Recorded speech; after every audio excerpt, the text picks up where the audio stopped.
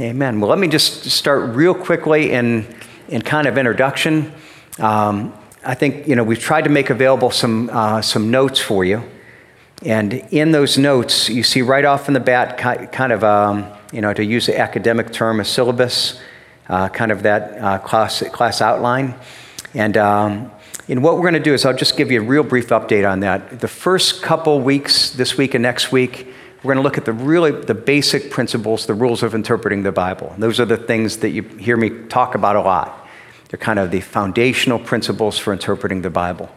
The third week, March 9th or March 3rd, we don't have class at night. We have an annual church meeting, so we're going to skip class that one evening. We're going to have kind of our dinner and then a church meeting on that Sunday evening. We'll pick up again March 10th. And for the 2 weeks after that, we're going to look at principles and guidelines for devotional study. And so they're kind of like, okay, the first one is really kind of digging out. As we look at devotional study, it's going to be, okay, when we study this, it's not just studying it academically, but what are guidelines that should guide us in our own devotional study when we're studying and looking to apply. And so we'll look at those. And they build on each other. And then really the last 4 weeks is going to be taking it from kind of broad rules for interpreting the Bible. And the last 4 weeks are going to focus more on specific rules for different kinds of literature within the Bible. And specifically, this is one of the things that does cause a lot of confusion. When you have the Bible, you don't just have one type of literature. You have different kinds. And we kind of understand that, so that, we might go to our literature and, you say, well, okay, well, here's fiction, nonfiction, and we don't have a whole lot of real diversity. You have historical fiction, or you have, some different kinds of literature. In the Bible, it had a lot of different kinds of literature, and one of the things that's really difficult is most of the kinds of literature in the Bible are not written today. And so the rules for understanding those are things that we don't write historical narrative. Even poetry, we have poetry, but it's a different kind of poetry. The rules for interpreting poetry or for wisdom literature, especially apocalyptic literature, those things aren't written today. And so, we'll talk about this over those last 4 weeks, but we start, with when you have what's called the didactic or the epistles or things like that, that's easy for us to study because that's a form that's still generally written today. It's very straightforward. It's a teaching format. And so that's the easiest for us to study. But then when we get to all these other ones, there's a lot of times it's like, well, what's it trying to say? And things are a little bit more difficult because each one has some different rules and kind of different, it's understanding that form of literature and what it's trying to say. And so that's what we're going to do the last 4 weeks. I do want to encourage you that at any time, please feel free to raise your hand, ask questions. I also I think we have there in the notes that what I'd like to do is to, each week if questions are sent, to begin sometimes, and it might be questions about the previous week, or what about, you talked about this rule, and what about this passage, and how would you apply it, or anything like that, or, you talked about this, and, I sent my email address or put it in there. If you send any questions in, we'll try to spend some time each week kind of going through and answering some questions as well, so we wanted to give you a chance to do that. We will have if you notice in there as well, I think we have scheduled for 3 times. If you want to come early, 5:45, we'll have pizza beforehand, and it's from 5:45 to 6:30, so that's on there as well. So, sound good? Ready to go? All right. First rule, anybody that has been at this church for any period of time knows the first rule of interpreting the Scripture, right? Because, I say it all the time. Scripture interprets Scripture. And now, this is so important. It is so important. And generally, what you've got to realize is that people get into trouble all the time because what happens is that they don't apply this rule. And you'll hear people all the time that will start talking about, well, this and this, these different ideas. And let me give you an example. There was a politician who spoke not long ago who talked about abortion being a Christian value.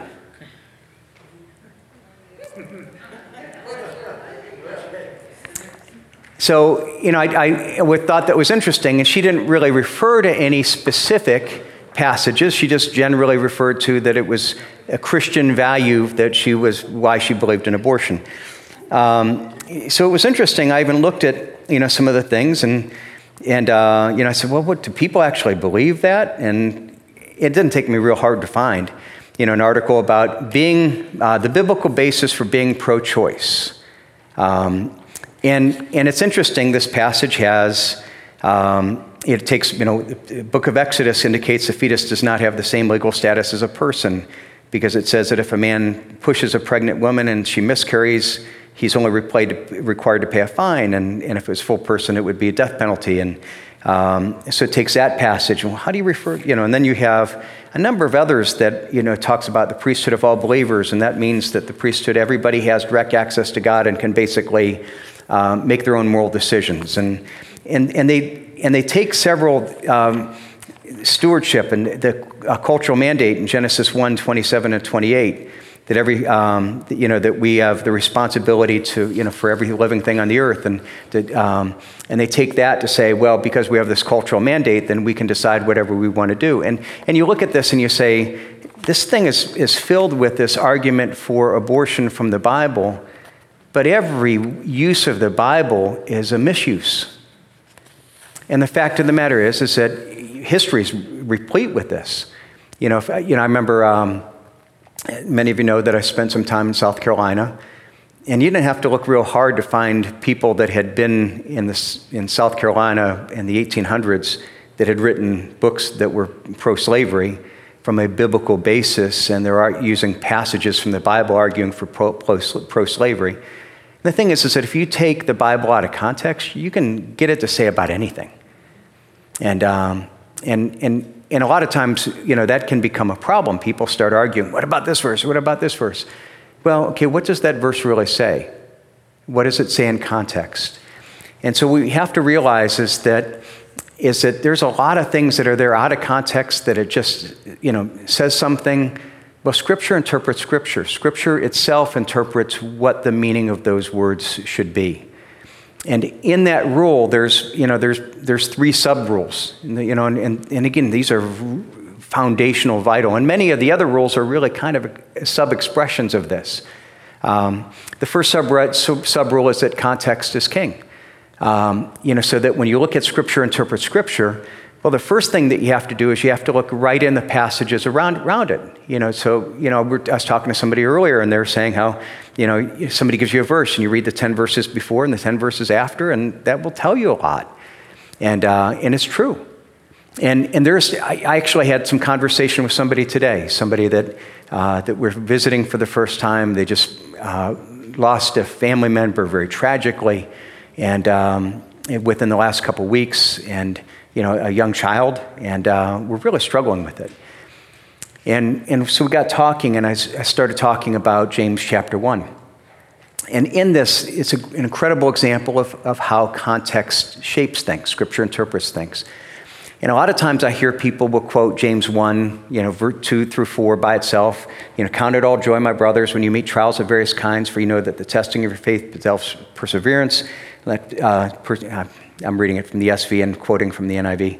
Let steadfastness have its full effect, that you may be perfect and complete, not lacking anything. Now that's there, and you can take that by itself, and it's saying, and I hear people at times quoting, okay, just count it joy, count it joy, count it joy. Well, number one is even in the context there, it's count it, consider it, mental. It doesn't feel joy, it's mental. But then right after that, you've got to continue and say the very next words. Usually people take it separately, but context is king. You got to interpret in context. If any of you lacks wisdom, let him ask of God, who gives generously to all without reproach, and it will be given to him. Now, what does it say at the very end of that verse? At the end of the trial, you'll be perfect and complete, not lacking anything. The very next words, if you lack something, which you will, literally is the way it says it. At the end, you'll lack, but in the middle, at the end, you won't lack, in the middle, you will lack. Now, the thing is it's real natural. Most people take these verses separately, but they're right there. And it says, consider joy. And then when you say it, you can't take verses 2 through 4 without 5 through 8. And so then it says, if any of you lack wisdom, well, what's wisdom? The best way to understand wisdom is the ability to apply biblical truth, right? Okay, what's the context?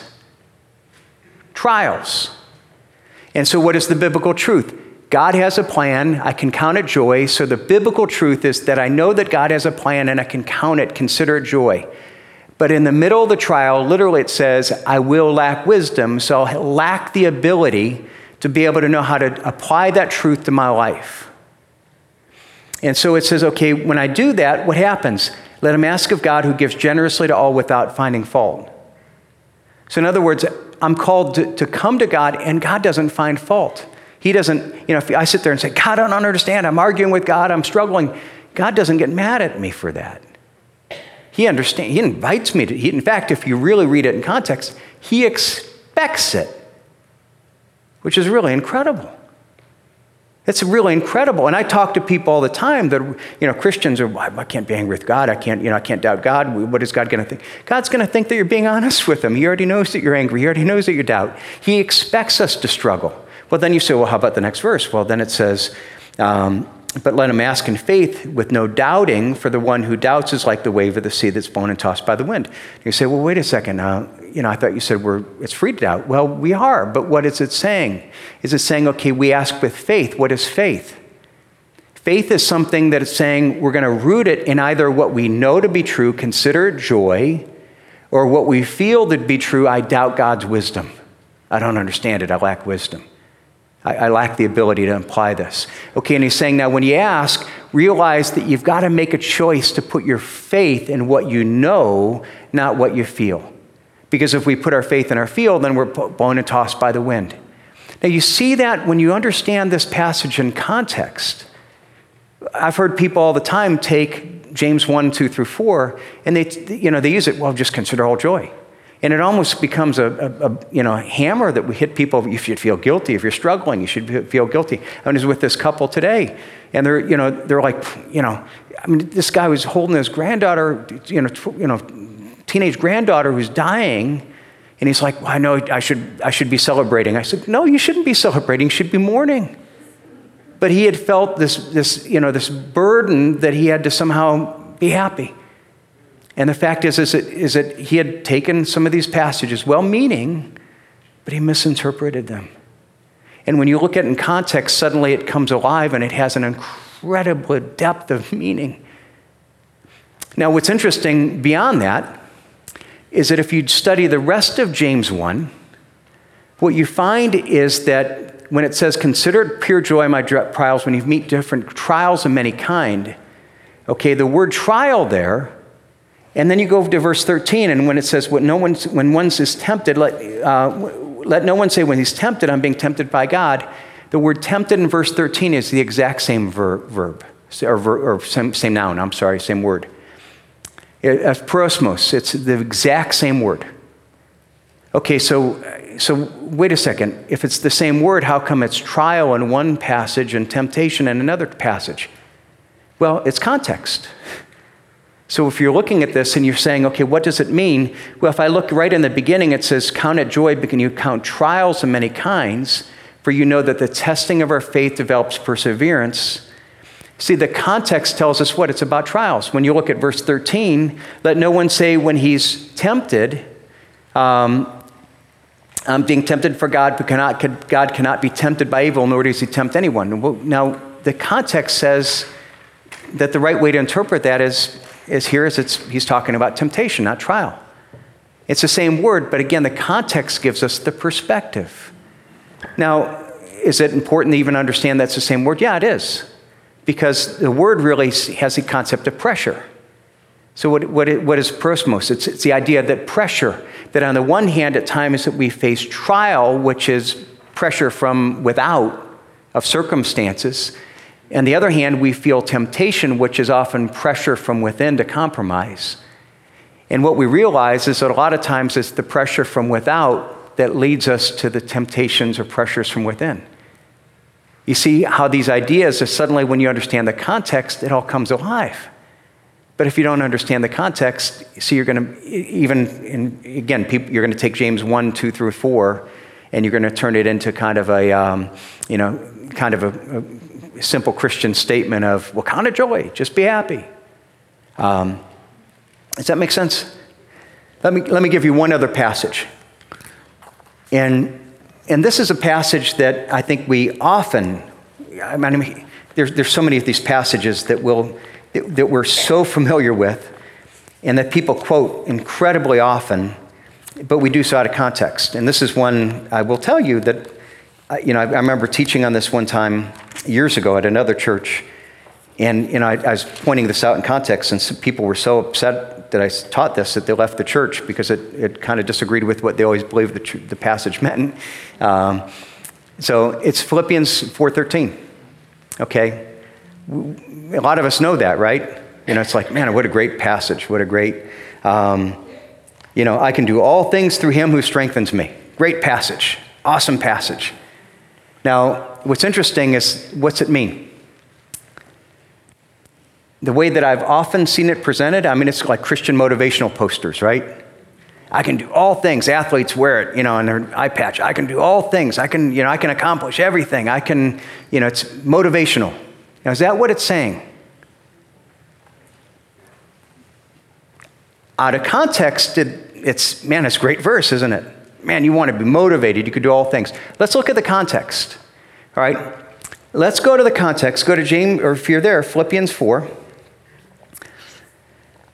Let me start in verse 10. I rejoiced in the Lord greatly that now at length you have revived your concern for me. For indeed you were concerned for me, but you had no opportunity. Not that I'm speaking of being in need, nor have I learned to be, for I've learned to be in whatever situation I am to be content. I know how to be brought low. I know how to abound. In any and every circumstance, I've learned the secret of facing plenty and hunger, abundance and a need. I can do all things through Him who strengthens me. Now, when you study that in context, you find it's teaching about the exact opposite of what people usually claim it to teach. Because what people often claim it to teach is, you have a dream, you can do all things through Christ who strengthens you. Whatever is your dream, if you focus on Christ, He's going to give you whatever victory, He's going to give you whatever success that you have. Well, in a sense, there's some truth to it of saying if we seek after God. But here's what it's saying. What it's saying from Paul's perspective, Paul's saying, I've been through times that I've struggled, that I've had nothing, that and I've learned to be content. And what he's saying is that I've learned the secret, what I can do all things through Christ, isn't that I can have success in every circumstance that I dream, that every dream's going to come true. He's saying I can prosper when my dreams fail. It's saying I can succeed when I'm in poverty. It's not saying, well, if I dream I'm going to be rich. It's saying, no, I can prosper in poverty, in frustration and disappointment. That it's not kind of a self-help thing. It's actually saying, no, God gives us the ability to prosper in all circumstances. It's not that if I do this, God will give me the circumstance I want. It's that God gives me the ability to prosper in any circumstance, even when it's the circumstance I don't want. Does that make sense? And so there's so many of these things that you look at that you say they come alive. One more real quickly. 1 Corinthians 5. In 1 Corinthians 5:5, it talks about church discipline. And he's talking about somebody that is walking in an ungodly lifestyle and how the church should discipline him. And it says, you're to deliver this man to Satan for the destruction of the flesh so that his spirit may be saved for the day of the Lord. Now, people say, what does that mean, destruction of the flesh? And it's amazing how, again, you interact with people and people come with all these different ideas, these different, it's this, it's that. This is just one more example where you look at it and it's right here. All you have to do is you go a couple chapters earlier. You go to 1 Corinthians chapter 3, and let me pick it up in 3:1. But I, brothers, could not address you as spiritual people, but as people of the flesh, as infants in Christ. I fed you with milk, not solid food, for you were not ready for it. And even now you're not ready, for you're still of the flesh. For while there's jealousy and strife amongst you, are you not of the flesh and behaving only in a human way? So what is it saying, the destruction of the flesh? What is the purpose of that? I've heard people saying, well, it's, they die or this. No, the whole idea is that church discipline is to put us in a situation that God's goal is to destroy the fleshly parts of our soul, the things that would desire the jealousy and strife and the things that are not of the spirit but are of the flesh. And so again, that's an example of a passage. I've heard all kinds of different opinions about what that passage means, and it's right there. You just go a couple chapters earlier, and it explains exactly what the flesh is. So we shouldn't try to figure it out on our own. Let the Bible say it. So, makes sense? With every step, I'll give you a chance to jump in. Any thoughts before we keep next? So, point B. Keep going. All right, subpoint B. A is Scripture interprets Scripture. Context is king. B, the more clear passages must be used to interpret the less clear. Again,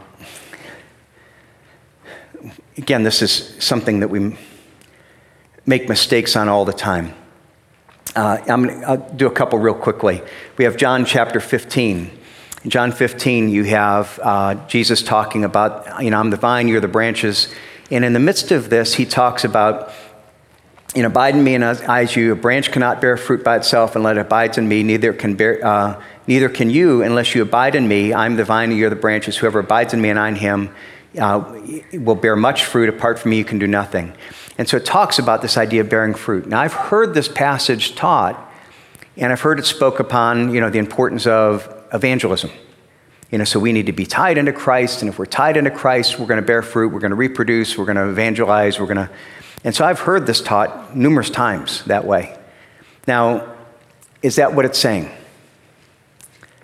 Well, here you have to say, okay, well, what does the Scripture say? Well, there's nothing there in John that seems to define fruit.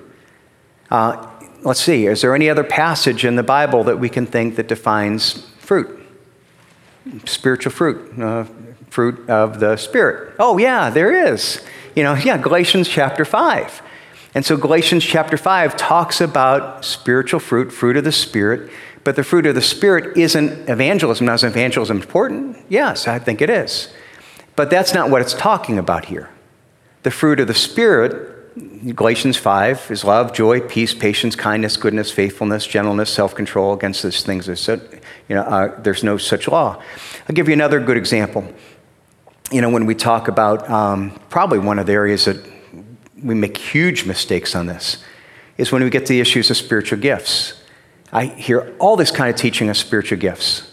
And what's amazing is on spiritual gifts, we like to argue about the least clear passages. So people talk about, well, what is the gift of tongues? And if it's this, and I pray in tongues, and this is, okay, well, here's what, and so it's not well defined, and well, the gift of healing, and so that we tend to argue about these really unclear passages. But meanwhile, when you really talk about spiritual gifts, there's a lot of passages that are really, really clear. I mean, how many of you, I don't know about you, but I've heard this idea of taught, like, let's say, gift of tongues. Well, the gift of tongues, and everybody should have the gift of tongues, and people will go and lay hands on and give you, have you spoken in tongues? Well, I got to give you the gift of tongues and lay hands on you. What's interesting is there's a really clear passage where Paul says, not everybody has the same gift, and the Holy Spirit gives to each person as he wills. Now, that's really clear. Now, exactly what some of these other passages speak about tongues are that are less clear, they have to conform to the ones that are clear. See, let's start with the things that are clear and say these are the principles that are very clearly laid out in the Bible. And then when we come to the less clear passages, let's make sure that they fit the things that are clear. Does that make sense? So again, that it really helps understand and so many things of the Bible. Okay, subpoint C. Since the Bible is God's word, we should assume and thus look for a logical consistency. Now, again, this is something that sometimes people get in trouble with, that we look at a passage and we see, I'll give you even an example a little bit today. When we looked at this passage today in John chapter 5, you have this one passage where Jesus talks about, well, go sin no more and nothing worse will happen to you. Well, I could take that passage out of context and I could say, well, what Jesus is saying is that if you sin, you're going to get sick again. Okay, now, out of context, I can take it and interpret it that way. The only problem is that doesn't agree with the rest of the Bible. And so if Jesus says elsewhere in the Bible, or if the Bible says other things very clearly that disagree with that, the Bible's not going to disagree with itself. Let me give you a great example of this, and it's actually a really commonly confused passage. Okay, 1 Corinthians 14. This, just reading this could get me in trouble. The woman should stay silent in the churches. Ooh, yeah. For they are not permitted to speak, but should be in submission, as the law also says. Is there anything that they desire to learn? Let them ask their husbands at home, for it is shameful for a woman to speak in the church. So does any men have any questions about that? Yeah. Now, we look at that passage, and what does it mean? And there are some churches that take that to a very high extreme. Women shouldn't say anything. They should never, in any way, they would say, that we have Stevie that helps lead in the worship in the second service. We're compromising. And is that what it's saying? Well, let's go to a couple chapters earlier. 1 Corinthians chapter 11, starting in verse 2. Now, again, in this case, it's context is king. It's the more clear passage is interpreted less clear, but it's a logical consistency. So whatever he's saying, they've got to have, literally it's the same guy writing it, so it's got to be intended to have the same point. Now, 1 Corinthians 11:2, now I commend you because you remember me in everything and maintain the traditions as I delivered them to you. But I want you to understand that the head of every man is Christ, and the head of the wife is her husband, and the head of Christ is God. Every man who prays or prophesies with his head covered dishonors his head, but every wife who prays or prophesies with her head uncovered dishonors her head, since it's the same as if her head were shaven. Now, he's talking about in the context of the church. In a church service, a worship service, now I'm not going to get into prophecy or head covers and all that. Let's not get there. But what I want you to see is he's saying here a couple chapters earlier that women are praying and prophesying in church. Now, wait a second. How is it that he's saying in chapter 11 that women should pray and prophesy with head covered, but they should pray and prophesy, but only a couple chapters later he's saying that they shouldn't speak at all? Was Paul did he forget what he wrote beforehand? No, there's a logical consistency. What we have to do is that we have to say that somehow he's saying something here that these ideas should fit together. Now, because I don't want to just ask the question and leave you all hanging, let me try to give a real quick explanation of that. What I think he's saying in 1 Corinthians 14 is in the context that he's talking about what happened in the churches at that time, is it would be common that you would have 2 or 3 people that would get up and preach. You see this, it was taken after the synagogue. You see Jesus at times, he would travel to an area and they would say, oh, you're a traveling teacher, here, get up and teach. And they would invite people to come and teach, and it wasn't something, that it was always is planned. You didn't always have like the single, pastor give the single message. And so that was common. Now, what would happen is that you would have the elders who would be responsible to hear and to respond to what he was saying. And you see this again even in Jesus. There were times that he said something and people got up and disagreed with him and even took him out to stone him.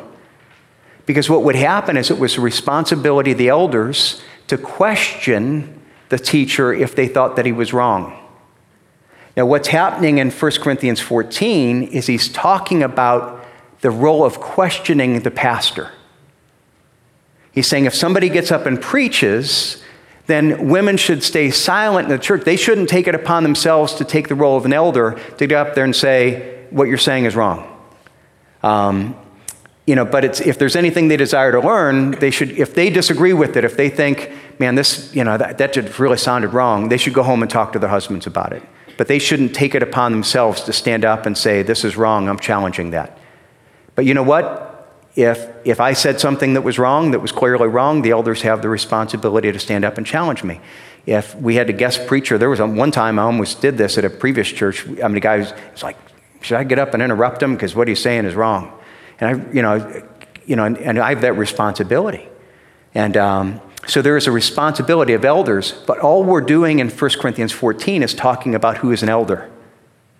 And it's saying that the role of elder is reserved for men, but you know what? The role of ministry, specifically, so the teaching role, so even, some of you have been here at times like I've had my sister involved in a message with me. I've interviewed her. Why? Because I'm still the elder, I'm still giving the authority. And so if she said something wrong, I'm there as the authority. But the fact is, she can speak, she can share, she has a lot to offer. So the real question here is saying, no, 1 Corinthians 11 say women minister, they can speak, they have a role within a church service, but they don't have the role of an elder who's going to stand up and interrupt and challenge the authority or with authority what somebody else is saying. Because God has restricted that role of elder to men, which is taught elsewhere in Scripture. So you see how those things come together? But when you assume a logical consistency, suddenly, you see they aren't in conflict. They have to fit together because God's the author of his word. We look for that logical consistency, and when we look for it, we always find it because it's there. So, all right, any questions on Scripture, interpret Scripture? Yes?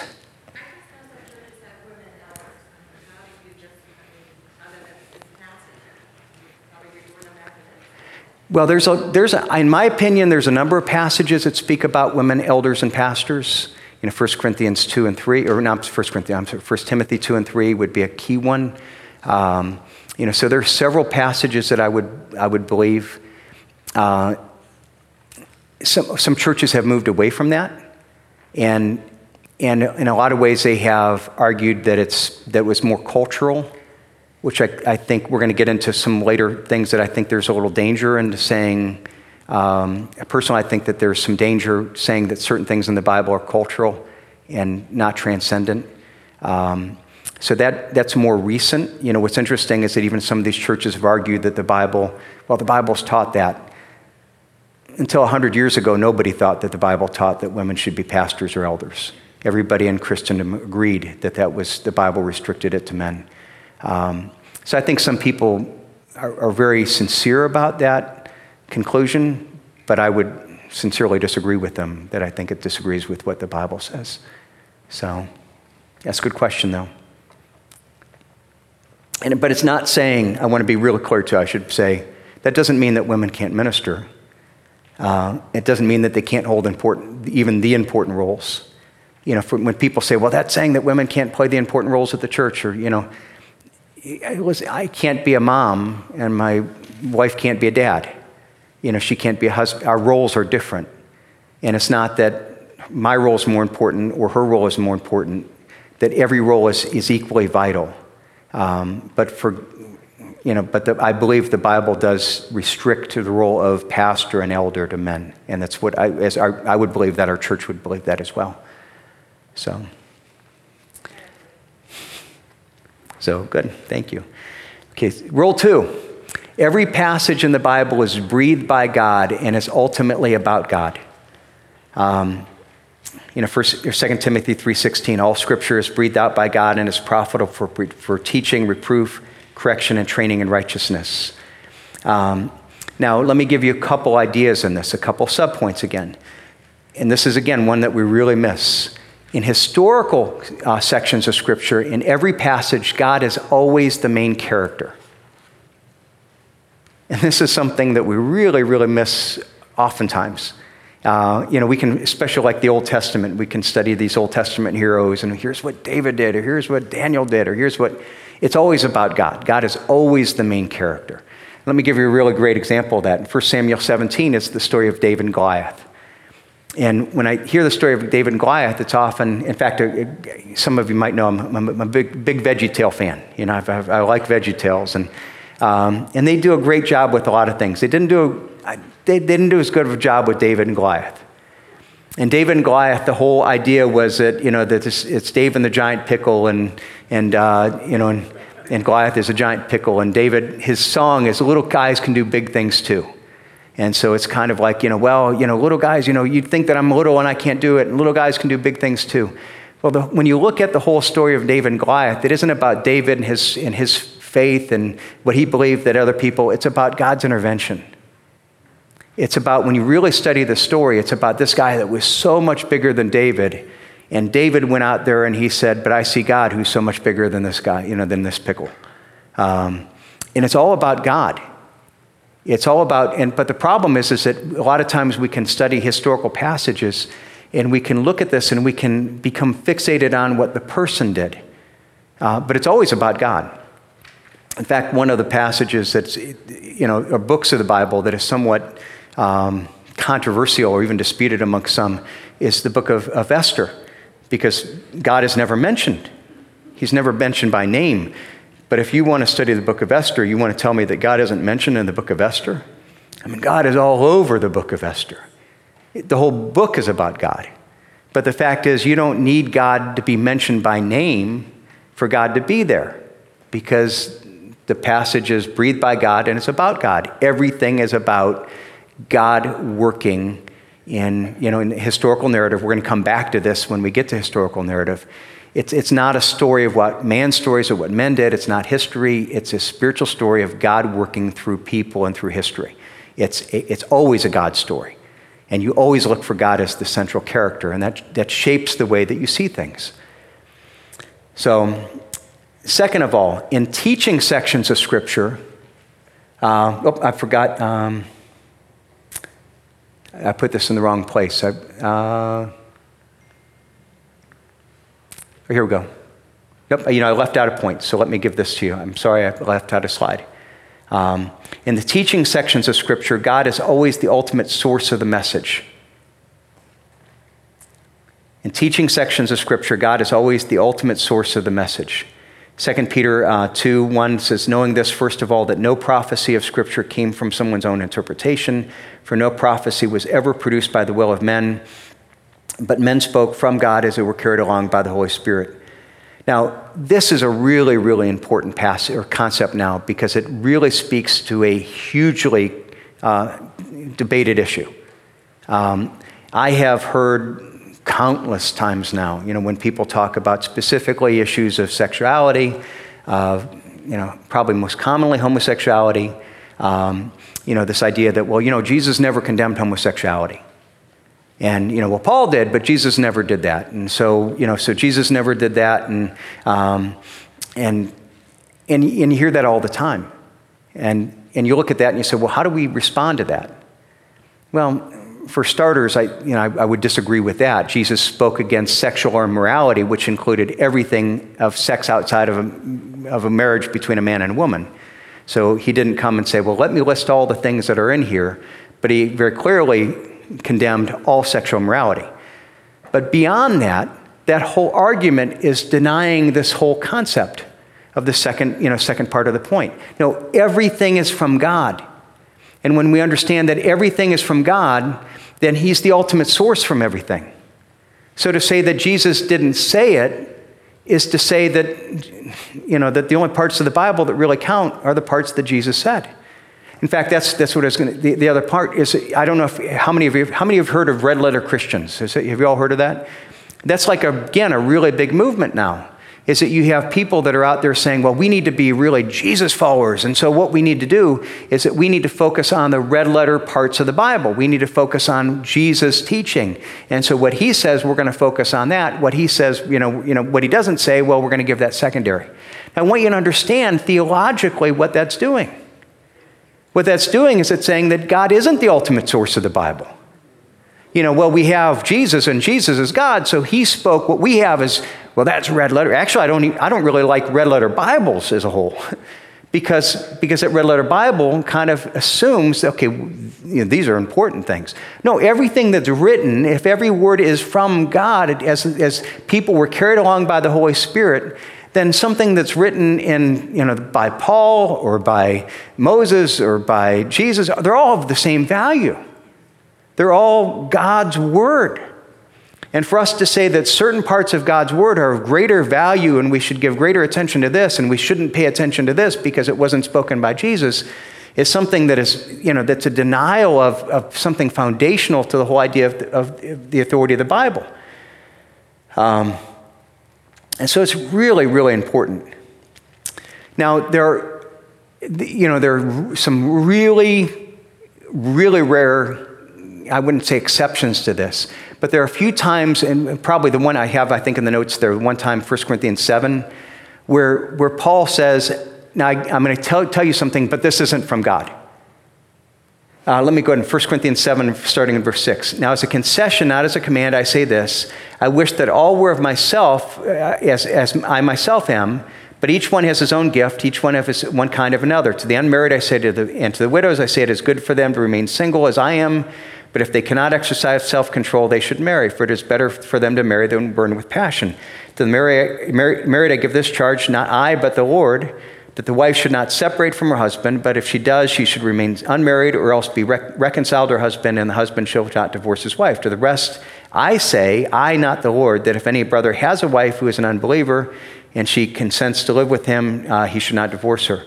And so what you're seeing here is he's saying this really, really rare time where it's something in the Bible where Paul's saying, now I'm writing this, but this isn't of the Lord.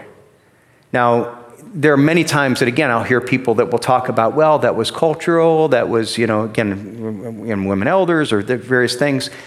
The fact is, this is the one time in the Bible that you have Paul say, okay, this isn't from God, this is cultural, this is my opinion.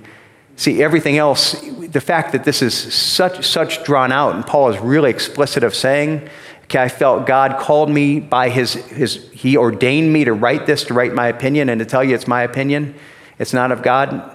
Part of it is saying, I want you to realize that everything that doesn't have this preface, which is everything else in the Bible, isn't someone's opinion. It isn't something that is cultural. It's of God that transcends time. And so we need to remember that. So, sound good? Any comments or questions?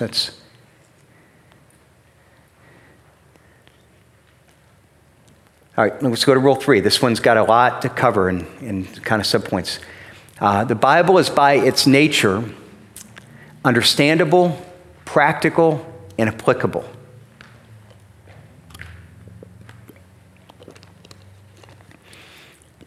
Now again, this is really important, and this is one of the ones that I'll even use an example of how understanding this has shaped some of my messages in the last couple months.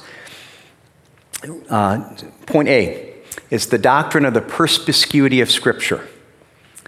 Now, that's a good theological word, and I put it in part because there's some humor in that.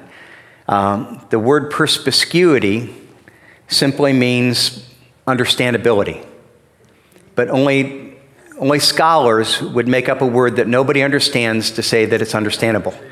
Yeah. But the doctrine or the perspicuity of Scripture is something that is really important.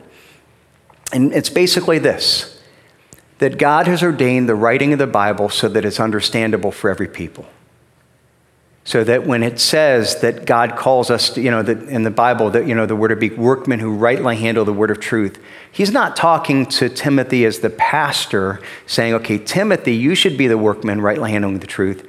He's speaking that to everybody in that church and everybody through our churches, that this is God's word that is living and active, that we all have the ability to understand it, that we all have the ability to take it and to apply it. And not only that, but there are certain things that, I went to seminary, and there's certain things that were beneficial, and we're going to kind of unpack some of this, that were beneficial for me to take Greek and to take Hebrew. Well, maybe not Hebrew. Well, no, it was. I just didn't feel beneficial at the time. It was beneficial to take those things. It's beneficial to study some church history, and people go to, I've never been, but go to Israel and see things. A lot of those things are beneficial, and they might add a little bit of color, but they don't add meaning. And they aren't necessary to understand the meaning. That the fact is that God could develop within you the ability to see incredibly deep truth without going to seminary, without knowing Greek, without knowing Hebrew, without knowing all the church history. It's there in the Bible. It's there for us to discover. Now, this is really important, okay? Let me start by historically. Historical doctrine of it is something that it goes back to the Reformation. prior to the Reformation, I don't know how many of you are aware of, in the Reformation period of time, you had people that were put to death for translating the Bible into the languages of the people. So you had, guys like John Huss and Wycliffe and people that were put to death for translating the Bible into English, into German, into the language of the people. And you say, why in the world would they be put to death for that? Well, the doctrine of that time that really drove the Catholic Church was this idea that the Bible was something that shouldn't be put in the vulgar languages of the people because the people couldn't handle it. The people, if you gave the people the Bible, if they weren't scholars, if they weren't educated, if they didn't know all these things, they would mishandle it. And so therefore, it was kept in Latin, and only those, it wasn't even in the Greek and Hebrew, it was in Latin, the language of scholars, because only people that had been trained and knew Latin had the intelligence to be able to study the Bible on their own. And so what happened is that you had, in the Reformation, you had several doctrines that were foundational of the Reformation. One was the priesthood of all believers. This idea that we are all priests before God. That we don't need a priest to represent us before God. Christ represents us before God. So we have, through Christ, the ability to go directly to him. That there's one God, one mediator between us and God. That the Bible, that God speaks to us directly. And in that was also the doctrine of sola scriptura, Scripture alone. The idea that our theology should be developed not by the traditions of the church, but by Scripture alone. And so this was something that not only shaped the Reformation, but it's something that when you study even history, it's amazing now. Our schools, we don't allow teaching of the Bible and don't mention the Bible and things like that. When you study history, the reason that we had schools, public schools set up was so that you could learn to read the Bible. That's the primary motive for public education. And so when you look at the early readers, they were all the early readers, all the content was biblical because we wanted to teach people how to read the Bible, so that it's something that was defining not only the Reformation, but defining historically. Now, that's the historical. How about personal? Personal importance of the doctrine. This is important because if we don't believe this, what's going to happen is we'd become discouraged. We become discouraged. We feel like we can't study the Bible, on our own. We become dependent on other people. And I'm going to tell you, at times, as pastors, we can be really guilty of misteaching this concept. Because as a pastor, it's one of the things that can be tempting is it's kind of tempting to be needed, and for you to think that you really need me, so what it's tempting for me to do is it's tempting for me or for any pastor to come out and say, well, let me bring out this Greek, let me bring out this, and so almost to try to almost nurture this dependency because it makes me more necessary, or any pastor, and we can be guilty of doing this, and even to the degree where you have pastors writing commentaries and writing study Bibles and things like that, that are kind of like, oh, you need to rely on my job as a pastor, it's yes to explain it, but also to explain how I found it so that you can find it more increasingly on your own. And the goal shouldn't be that you become increasingly, ideally, by God's grace, I strive to be a good pastor, a great, a solid teacher, but a teacher that ultimately makes you less and less dependent on my teaching because I'm helping you to become more independent on your study of God's Word on your own. And even in that, you probably, if you've been around, you've heard me say some of these things before. In that, if somebody comes to me after a service and they say, I never saw that before, I would have never seen that, personally, that's like, tells me I failed. Because what they're saying is if you say, I never would have seen that, you're saying, I look in the Bible and I never would have found that in the Bible. And maybe you wouldn't have ever found it because I added something else in there that wasn't in the Bible that you couldn't have found in the Bible on your own. What's encouraging is when people say, I never saw that before, but I see it now. I see where you got it. You not only helped me see it, but you showed me how drew out from the Bible. You see, what I really long for is that people to become not dependent, but really independent. Hebrews chapter 5, it says, "For though by this time you ought to be teachers, you need someone to teach you again the basic principles and oracles of God. You need milk, not solid food. For everyone who lives on milk is unskilled in the word of righteousness since he's a child. But solid food is for the mature who have the powers of discernment trained by constant practice to distinguish good and evil." That's their goal, is that we should all become people. We start off and young, we need milk, and we understand, and I understand that. But the goal should be the more that we grow, that we become solid people that have solid food. Why? Because we have powers of discernment trained by constant practice to distinguish good and evil. And my job is to model that so that the practice is kind of, I'm giving you that practice and saying, look, here's how he did it, so that you can learn how to do it on your own. And that makes the Bible study so much more exciting. Personally, I think it's, that's why I long. I think it's great when people periodically come up and they'll say, well, I was studying this passage. Why did you interpret it this way? And they'll kind of challenge me on something. And they're like, well, I don't mean to challenge you. I'm like, that's awesome. That's great. I love that. If you're studying the Bible on your own and come and let's have that discussion, and I'll explain why we did it that way. And that's awesome. There's a practical application as well. And that is when you do this, again, this is part of the modeling, is that you hear, again, for those who've been around, you hear talk about the commitment to not expository, which is systematic, but exegetical. And so again, it's really, unfortunately, it's become very uncommon for churches to be involved in expository, exegetical preaching. If it's topical, it's kind of like, well, here's this topic, and I'm going to go find a passage that speaks on it. When I do that, I tend to find the passages that I like what it says about that subject. When I'm studying expository, I'm reading whatever comes next. And there's a lot of times there would be passages like, do I really have to do this one? This is uncomfortable. This is hard. But devotionally, it's the same thing. Is there value in devotional books and things like that? Yeah, there is. But part of our diet should be expository, reading systematically through sections of the Bible, and then especially exegetical, seeking to read out of. Exegetic means read out versus eisegetical means reading into. So we're committed to reading out of. And so what does the Bible say? So that's the first idea. Okay, so it's, so we're looking here and saying, okay, what's the main rule? Is that the Bible is by nature understandable, practical, applicable, the perspicuity of Scripture. Now, these are kind of subpoints of that.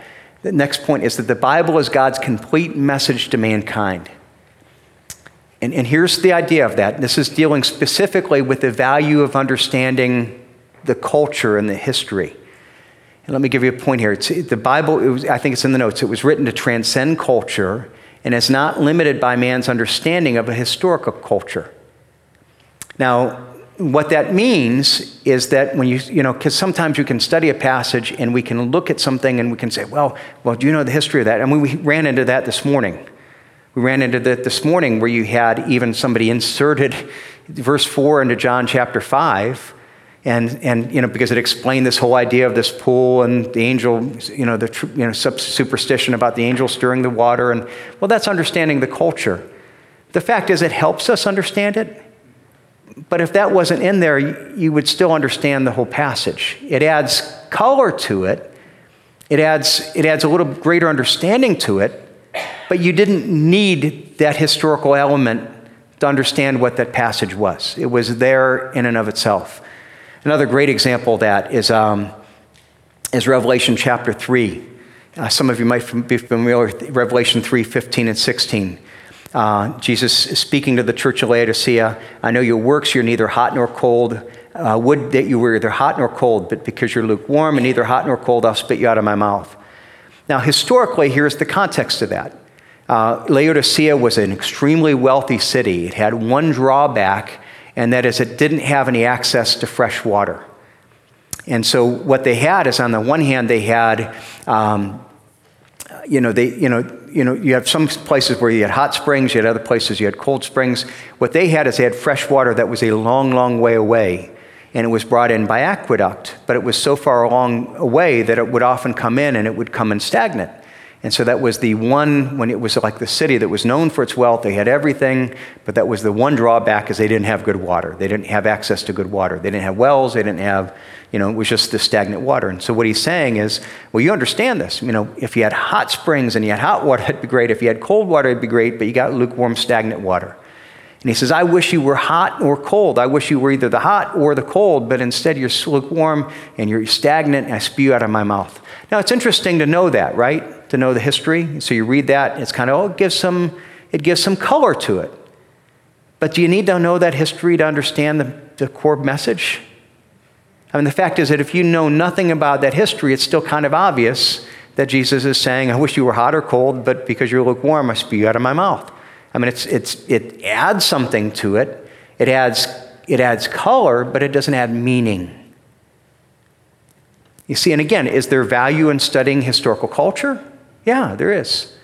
Is it necessary to know the historical culture to be able to interpret what the Bible says? No. And sometimes when we think it is, it can get in trouble. I remember back, and I won't even mention who. I'll just say a very well-known pastor. A number of years ago, I heard a message that he gave on Matthew chapter 2 and the Magi. And I heard this, and I heard some other people. It was on the radio, and some people heard it. Oh, that was awesome! And actually they heard it, and they got me the tape, and it's, oh, you got to listen to it. And so I listened to it,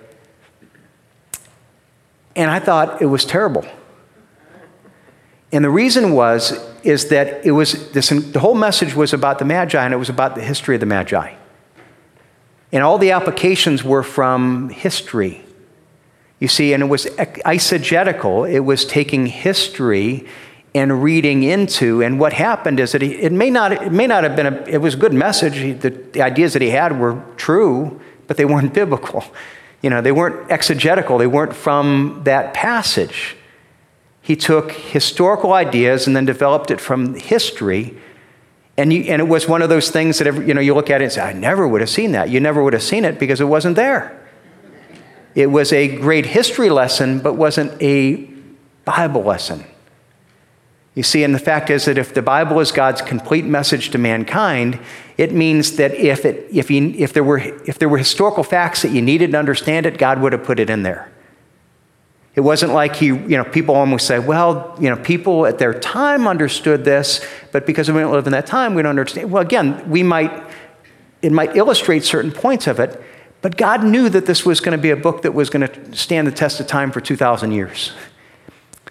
Whatever we needed, he put in there. Whatever he didn't put in there, we don't need.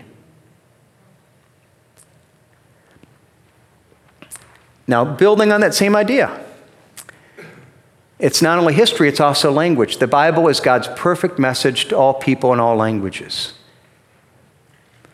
Now, what it means is that, is there value in studying Greek and Hebrew? And yes, there is.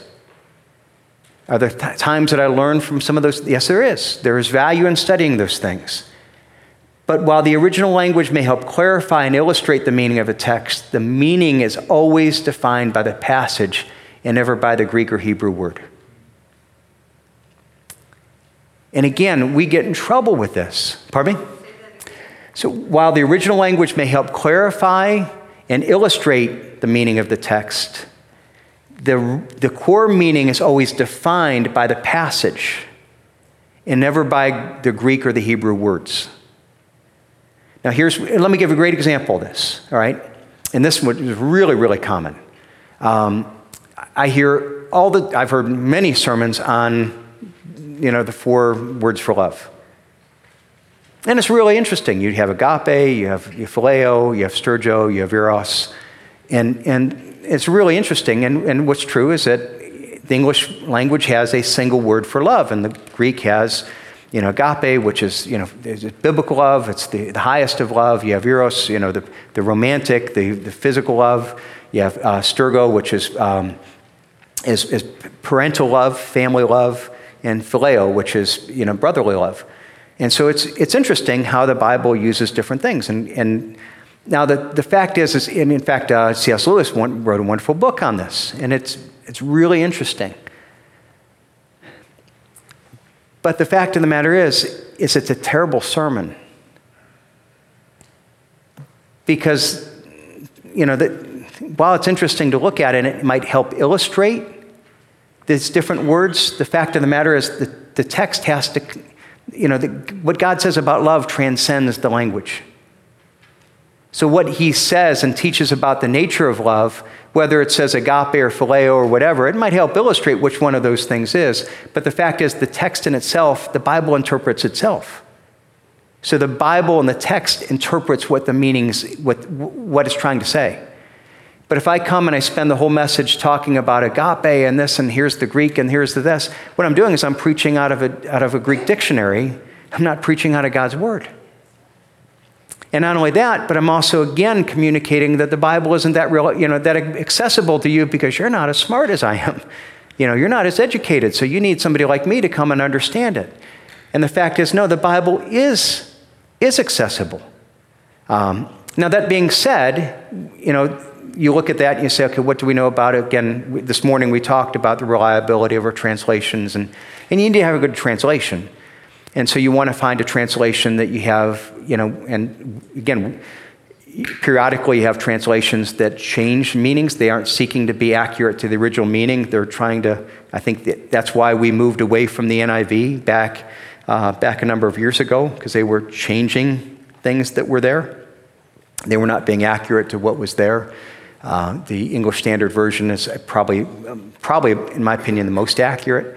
But you have some other really wonderful, accurate translations. But if it's accurate to what God's Word says, the fact of the matter is, it's His perfect message that transcends, in a sense, language. And so whereas Greek might be a little bit more, and it is, it's an incredibly precise language. I mean, if I could show you, like when you learn Greek, they have the declension of one verb has like 100 different forms. And it's got this whole fold-out sheet that you can say one verb 100 different ways. It's that precise. And there are times that precision illuminates something, but the meaning doesn't change. You see, the meaning, the core meaning of God's Word is something that is transcendent in English, in German, in Greek, in whatever language it is. And if you ever get to the point where you have this idea that, I need this to be able to, no, if you could only find it in the Greek word, it's again, you're probably reading into instead of reading out of. It might illuminate it, but it doesn't give new meaning. Does it make sense? So. Well, I think that's a part of the problem there is that we confuse the meaning of something with the illustration that was given by the teacher. Teachers always try to come up with a way of explaining stuff, but the explanation is trying to get you to understand the meaning. Well, if you don't understand the meaning, illustration wasn't of any value. Well, and that's there's somewhat truth, and a lot of times, because there are times I don't bring out the Greek I do it every once in a while when it really helps. I try not to use it that often. But again, I should be careful to try to say, okay, this is the meaning. And what you find, some of you that have been around here know enough that sometimes actually when I use the Greek, I almost use it humorously to make this point, in a different way. And so there have been times I'm like, okay, this passage, this word for all, do you know what it means in the Greek? It means all. It's like, and it's kind of like, so I'll do that kind of thing. And part of what I'm trying to say is, okay, this is available here. And there are a few times, I'll tell you when we get to John 21 in a couple of years, when Jesus asks him, you really love me. And the fact that he used two different words there for love, help you understand that. But even that's available in the English. Because it shows, do you really love me more than these? Do you really love me? And he changes the word there. So it's helpful to illustrate it, but it should always be illustration. But sometimes, number one, as pastors, we can make our point from the words, not from the scripture. But then number two, and this is part of my concern, is that you need to understand this because you shouldn't feel like you're limited in your ability to understand because you don't know the Greek and the Hebrew. No, you're not. The Bible is God's complete message to mankind. You don't need to know the history. You don't need to know the languages. His truth is written in a way that it transcends those things. And it's accessible to all people, if it's a well-translated version, it's accessible to all of us. Because that's the power of God's word. It's a written word. It says a lot about my theology of God's word. It's not even the accuracy of the translation. It's the power of God's word, where it's a living word of God that is still being spoken, in a sense. All right, now point 4 in this, and this is, again, it's a little different on this, but it's all connected. See, because it's all about what is the main point here. We're talking about that the Bible is understandable, practical, and applicable. And so it's the perspicuity, so that's understandable, but the applicability is this. Here's some heavy theology, okay? Right? The main question to answer in every passage is, so what? The Bible is by its nature practical. And again, this might seem like a small point, but we're going to see it's a really, really, really big point. Because we can sit there and we want to study this theology and what happened here. The Bible is by its very nature something that is not only understandable, but it's also applicable, and the applicability is something that is there for us to discover. And so every time you study the passage, we should always be asking, well, so what? I can sit there and say, well, this happened, and this was a neat story, and okay, well, so what? So what does it mean? What's God trying to teach you? What does God want you to think differently? What does God want you to do differently? What is God calling you to do in response to him? What is the practicality? Let me give you a great passage that speaks to this. 1 Timothy chapter 1, starting in verse 3. I urged you when I was going to Macedonia to remain at Ephesus so that you may charge certain persons not to teach any different doctrine. Now there, and again, here's a scripture interprets scripture. I've heard many people talk about this passage and say, well, in Timothy, what they're talking about is Gnosticism or this or that, and they talk about what these different doctrines are. Well, it tells you right here. You don't have to figure that out. Don't go to history, or it tells you what the different doctrines are right here. So not to teach any different doctrine, nor to devote themselves to myths and endless genealogies, which promote speculation rather than the stewardship from God that is by faith. What was the wrong doctrine that they're teaching? It wasn't wrong doctrine about the nature of Christ, the deity of Christ, how you're saved. It wasn't any of those things. The wrong doctrine that they were teaching was meaningless speculation. It wasn't necessarily that it was wrong, it was irrelevant. The aim of our charge is love that issues from a pure heart and a good conscience and sincere faith. And what he's saying here is the aim of this charge is saying every time we study the Bible, every time that we dive into it, the aim should be a love, a changed heart that issues from this pure heart, a good conscience, sincere faith. Have we become more loving? Have we become more like Christ? Has it changed you in some way? And so that's the question, okay, that's what the Bible's about. That's why we study the Bible. But certain people, verse 6, swerving from these have wandered away into vain discussion, desiring to be teachers of the law without understanding either what they're saying or the things about which they make such confident assertions. Now, here's what he's saying. The false teachers weren't people that were teaching necessarily false doctrine. In fact, when you look at this, what they were saying may have actually even been right, but it was false in that it took people away from applying God's truth. Now, I tell you places that I've seen this. Even the denomination I was part of for a while, at times you had some people that would get so much into doctrinal discussion, and they were so concerned to be doctrinally pure, that we'd be arguing over this doctrine and this doctrine. And again, I'd agree with them on the doctrine of it, but it'd be like, and I even would tell them, kind of more on the Calvinistic side, at times it's like, man, it seems like you're more concerned about winning people to Calvin than you are to winning people to Christ. It's not that I disagree with that doctrine, but let's get back to the gospel. Or another place when you look at this and you say speculation and desiring to be teachers, vain discussion. Another place that we can sometimes do this is end times. We can talk about end times. I remember my sister was had moved to Columbus, and she was visiting a church. And said, I really like the church. And so we were talking, and she's talking about the pastor, and she was doing this long thing about end times.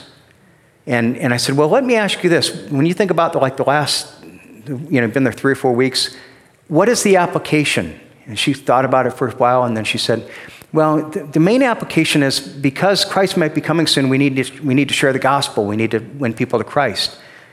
And so I looked at her and I said, does that mean so that everybody that existed up till now that weren't right before the end times didn't have motivation to share the gospel?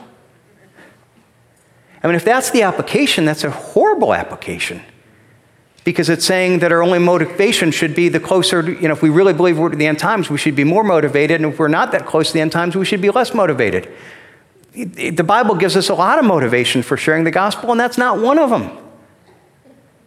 And so you look at it, well, what's the application? Well, she couldn't think of anything. But she had all these arguments about when times and this and that. And when, was really interesting, and I'm not even saying it was wrong. The debate whether it's right or wrong is irrelevant in a sense. I think that's what Paul's saying. But he's saying the fact is it's turned us away from the charge of love that is in pure heart, good conscience, sincere faith. It's not changing lives. It's not what is God speaking to us and asking, so what?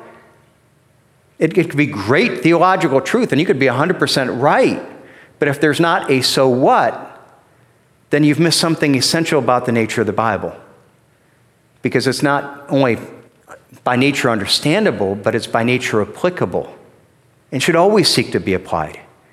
Now, let me give you 2 examples that literally is, that in 2 different passages, for those that were with us, through December, there were 2 times in December that I'm looking at a passage and I'm started studying it one way, and this reminding of the rule, totally changed the direction of my study. Okay, first one. Matthew chapter 1, verse 18 through 25. We were studying, for those that were with us this week, on that week, we were studying the whole, the perspectives on the birth of Christ, and we were looking at the whole question of Joseph.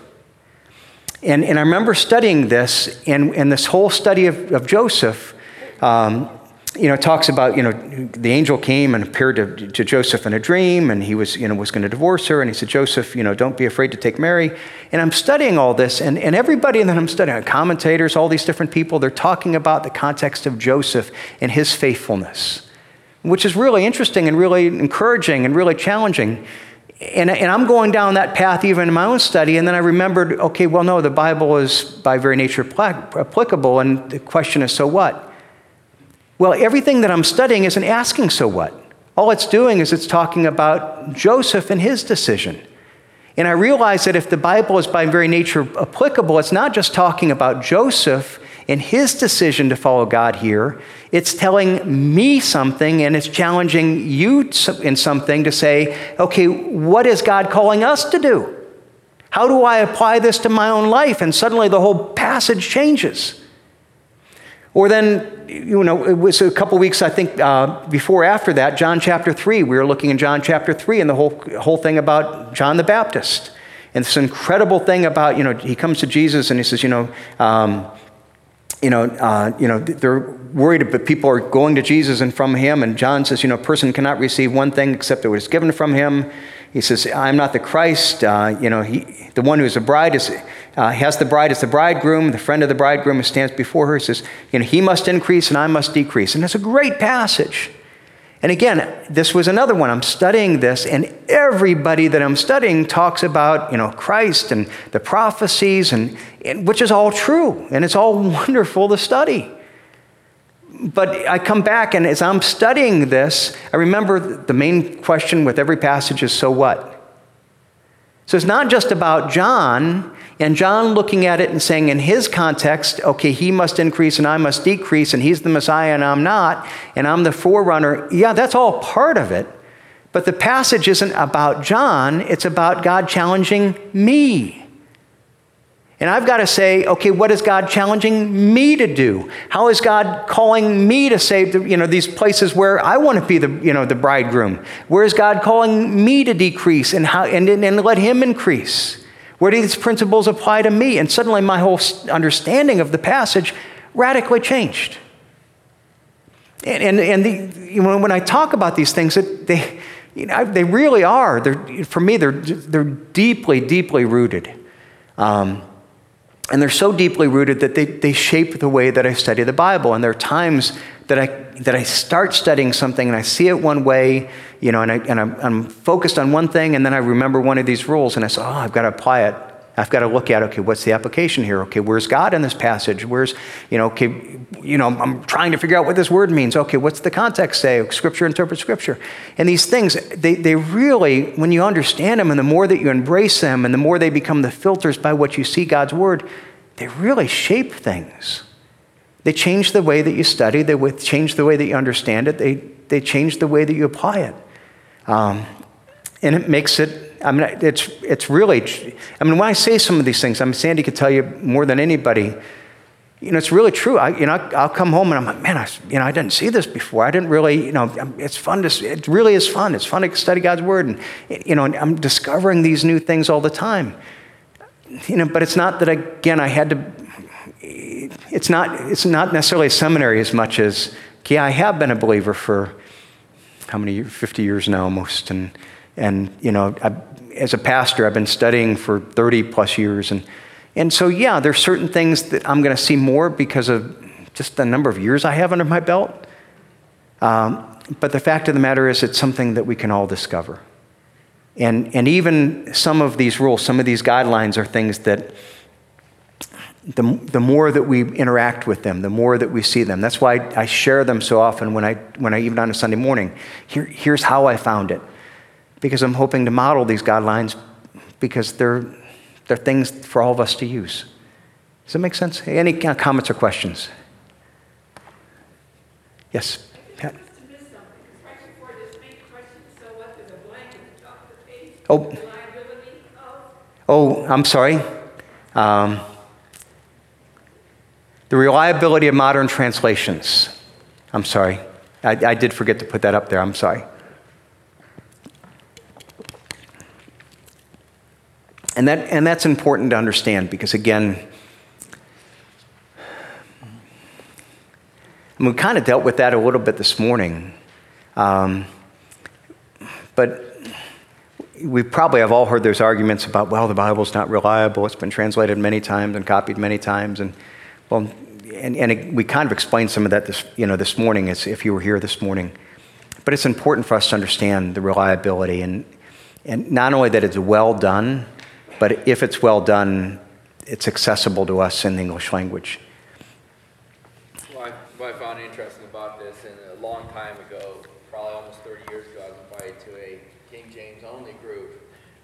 And so I've really paid attention over the years to the different verses of the Bible. And I heard a pastor on the radio the other day talking about how many times the New American Standard didn't have this word that the King James does. And not once did he mention go back to the original Greek to say, was this translated properly? Yeah. And I think that's something important that they're not going back to the original text when they're trying to make their claims. Yeah, what's interesting is that whole argument for King James only, and some of you have interacted with that. Many of you, hopefully you haven't, which is good.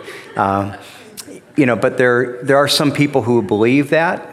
And the primary passages, they believe of this one passage that Jesus talked about, when jot, tittle won't pass away, and they interpret that as being that there's this, that God will supernaturally intervene in the translation of the Bible in one language, in each language, so that it will be a perfect translation. Which again puts the authority in the translation more than the Bible itself. See, and again, number one, I think that's a really bad application of that passage. I don't think that's at all what it's saying there. But beyond that, something deeper theologically, it's actually attacking the authority of the Bible. And it's elevating a translation and lowering the Bible. And I look at it and I say that the Bible is such that the Bible is written, it's God's living and active word. And it's written in such a way that it's unlike any other book. So it has the ability, if a translation is done well, to communicate its message accurately before God as God's a living and active word speaking in all languages, in all cultures, and all times, which is it's a very high view of the Bible that doesn't need to rely on kind of cheating with this kind of questionary view of translations. So, but I would, and even for those that were here today, actually historically, when you actually get into the translation, the King James is not the most accurate translation because it's based on much older documents. And again, not a lot has changed, but if you want to be the most accurate, you go to the oldest documents, and which again, that's why I think you have NIV, or not ESV, is again my favorite, but NLT, different translations that are really good. Well, if I remember correctly, the last half of the Old Testament in King James is still translated from the Latin translations rather than from the original Hebrew translations. They weren't available for him to translate from, if I remember correctly. I can't answer that question. I can give you an answer that I think is right, but I'll hesitate because I'm not sure it's right. So. Well, one thing that I really I liked when I was at I went to this guy was speaking. I went to see him, and he was speaking. He's working on his master's in Hebrew, and so we were in Genesis chapter 1 is what he's reviewing.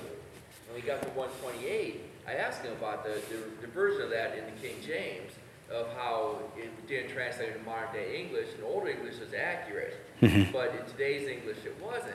And he said to me, he said, well, when you have to interpret the English from the English, maybe you ought to look at something in the language you speak. Yeah.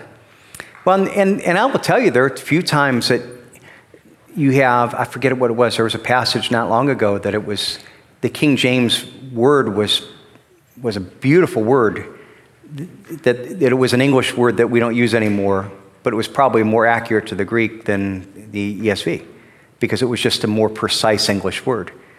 But again, you got the meaning in either one.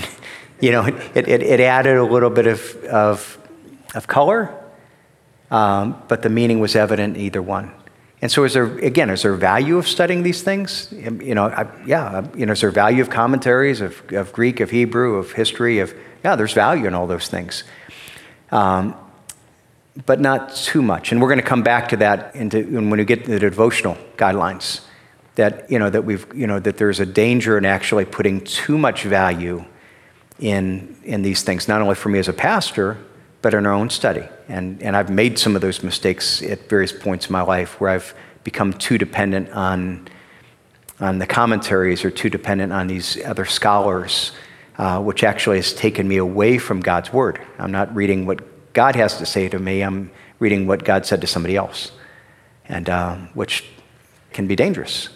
So, well, I'm enjoying this, and I hope that you are as well. And the goal today was to get through the first half of kind of this guideline. So then next week we're going to hopefully get through the second half, and I hope it's helpful. If you have, as you think about it, have questions, again, you have my email address, and I really look forward to being able to dive into it next week. And we're going to cover a lot of, as you could tell, we're going to cover a lot of ground by God's grace next week as well.